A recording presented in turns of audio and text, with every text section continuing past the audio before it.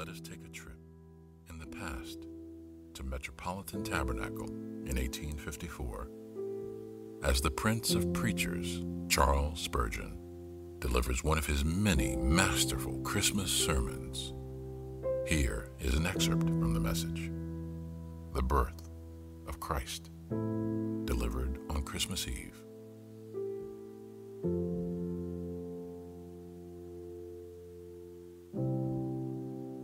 Good morning. Turn with me to the prophet Isaiah, chapter 7.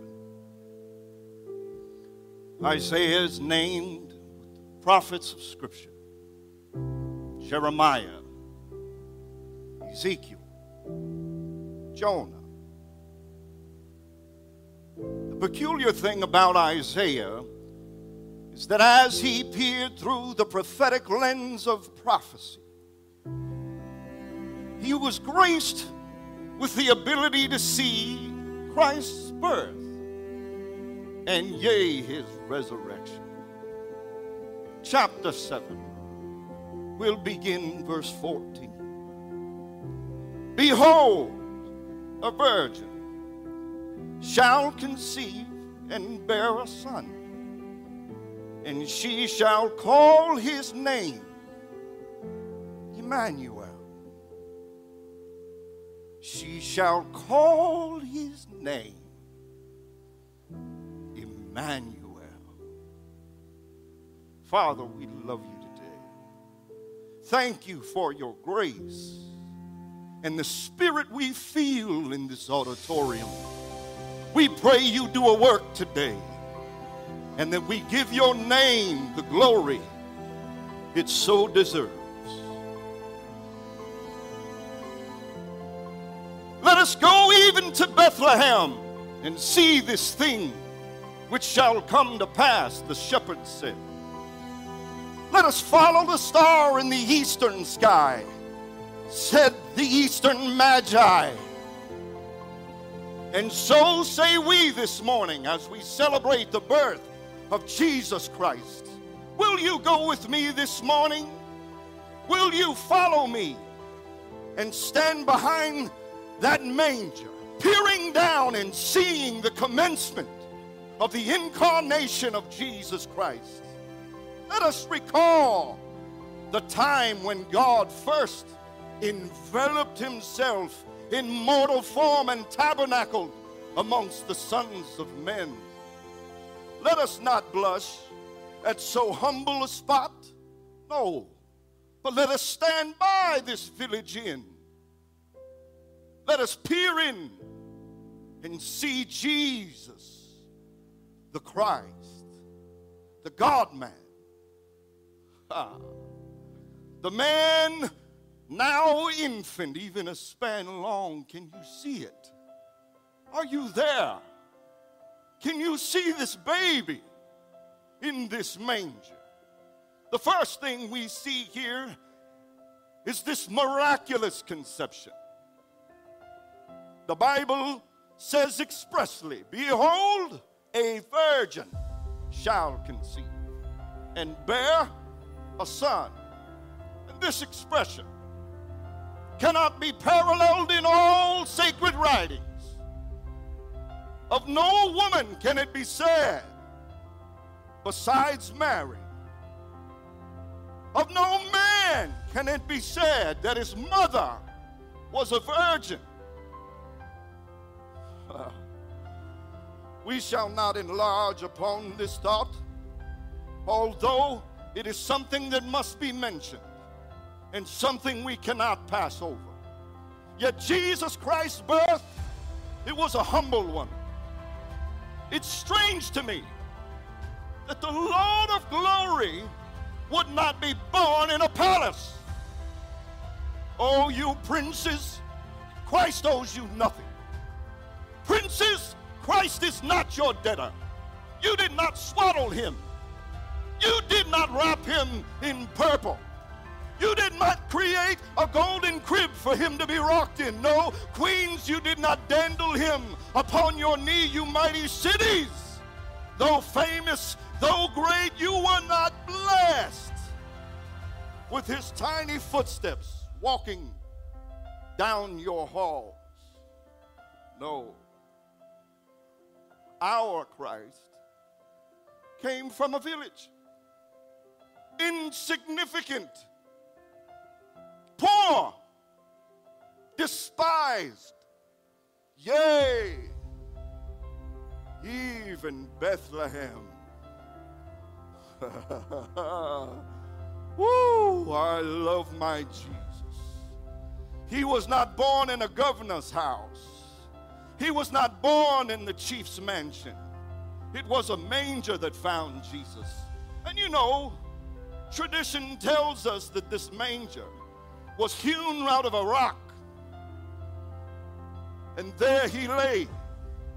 I imagine this manger was the same place that the oxen came to eat their hay and their fodder. And this was our Christ's bed. A manger. Oh, wondrous stoop of condescension, that our Savior would bow and gird himself in humility to come unto us. And why? Why would he stoop so low? Why? Why would he bow in such a way? And in bowing, why not just submit to the poor parentage that he was given? But no, he had to find this miserable place to be birthed in. And you know, in this point, we take courage. We take courage here because if Christ be born in a rock, shouldn't he make his abode in our rocky hearts? If he was birthed in a stable, would he not make the stable of our souls his habitation? If he was born in poverty, may not the poor in spirit be able to expect that he would be their friend?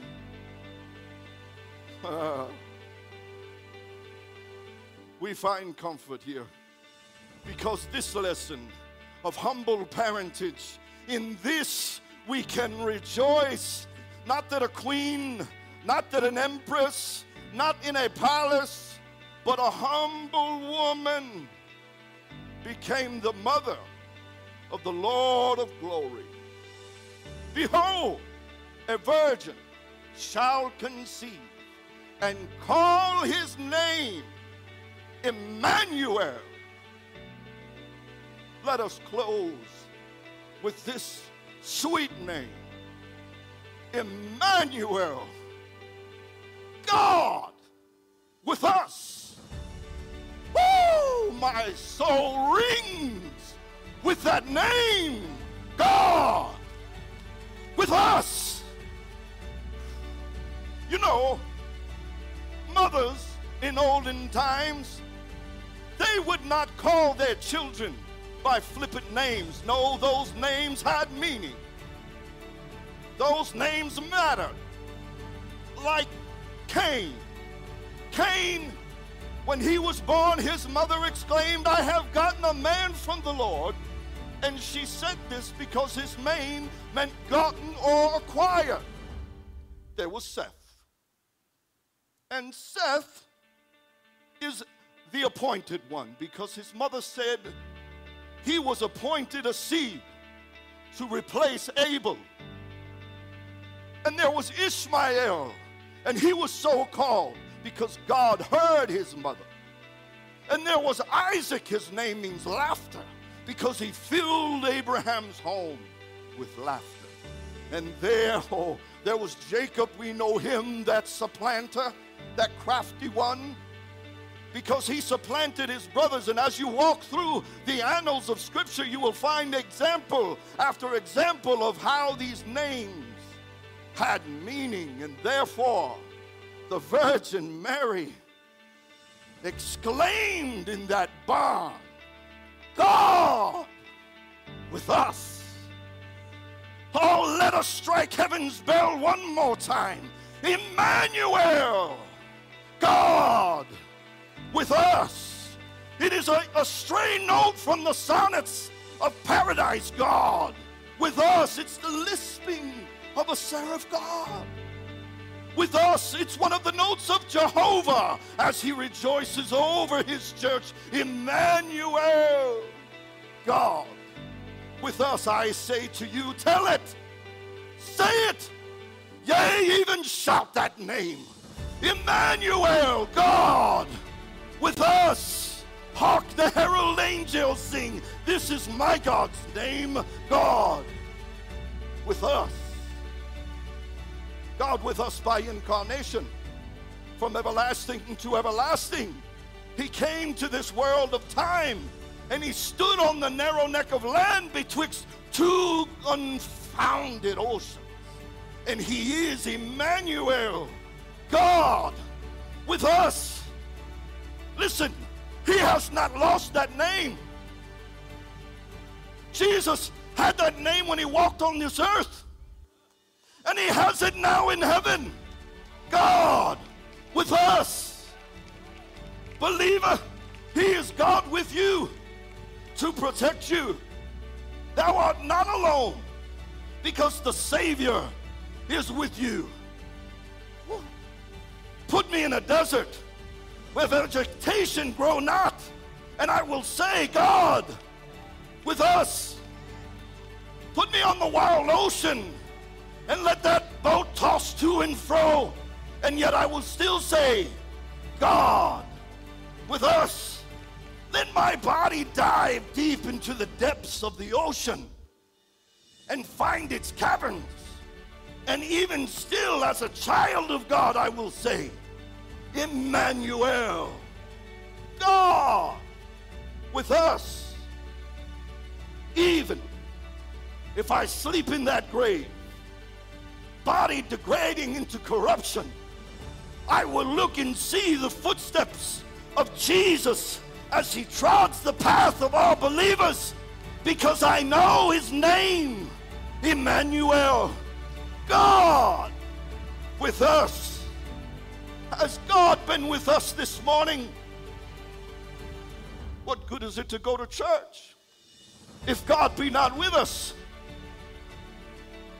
If it's not about Jesus Christ, we might as well stay home. We may come and come and come as long as that door turns on his hinges, unless God with us. That's the name I love. God with us. Woo! Till God in human flesh I see, my thoughts no comfort find. Now I want you to ask yourself a question. Do you know God with us? Has it been God with you in your tribulations? Has it been God with you in searching the scriptures? Has it been God with you in your conviction? Has it been God with you in comfort? Do you know the name Emmanuel, God with us? Do you know what it means? No, I dare say the one that knows it best, knows very little of it. And him that doesn't know it is in ignorance indeed. Oh, may God teach you that name. I feel God in this place because God is with us. It is wisdom's mystery. Sages look at it and wonder. Angels desire to see it. The plumb line of reason cannot even reach halfway into its depths. The eagle wing of science cannot fly so high. And listen, even the piercing eye of the vulture of research will never see it. God with us. It is hell's terror.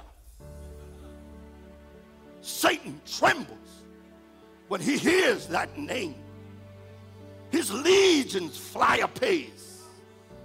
That black-winged dragon of the pit quails before that name. Let the devil come to you suddenly, and do you but whisper the word, God with us, and he will fall back confounded and confused. I'm here to tell you, Satan trembles when he hears that name, God with us.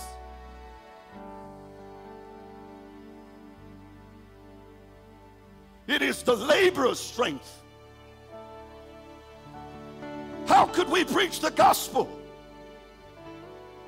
How could we bend our knees in prayer? How could the missionary go to foreign lands? How could the martyr stand at the stake? How could we confess our master? How could men of labor, if one word be taken away? God with us. God with us. God with us. 'Tis the sufferer's comfort. 'Tis the balm of his woe. 'Tis the alleviation of his misery. 'Tis the sleep God gives to his beloved.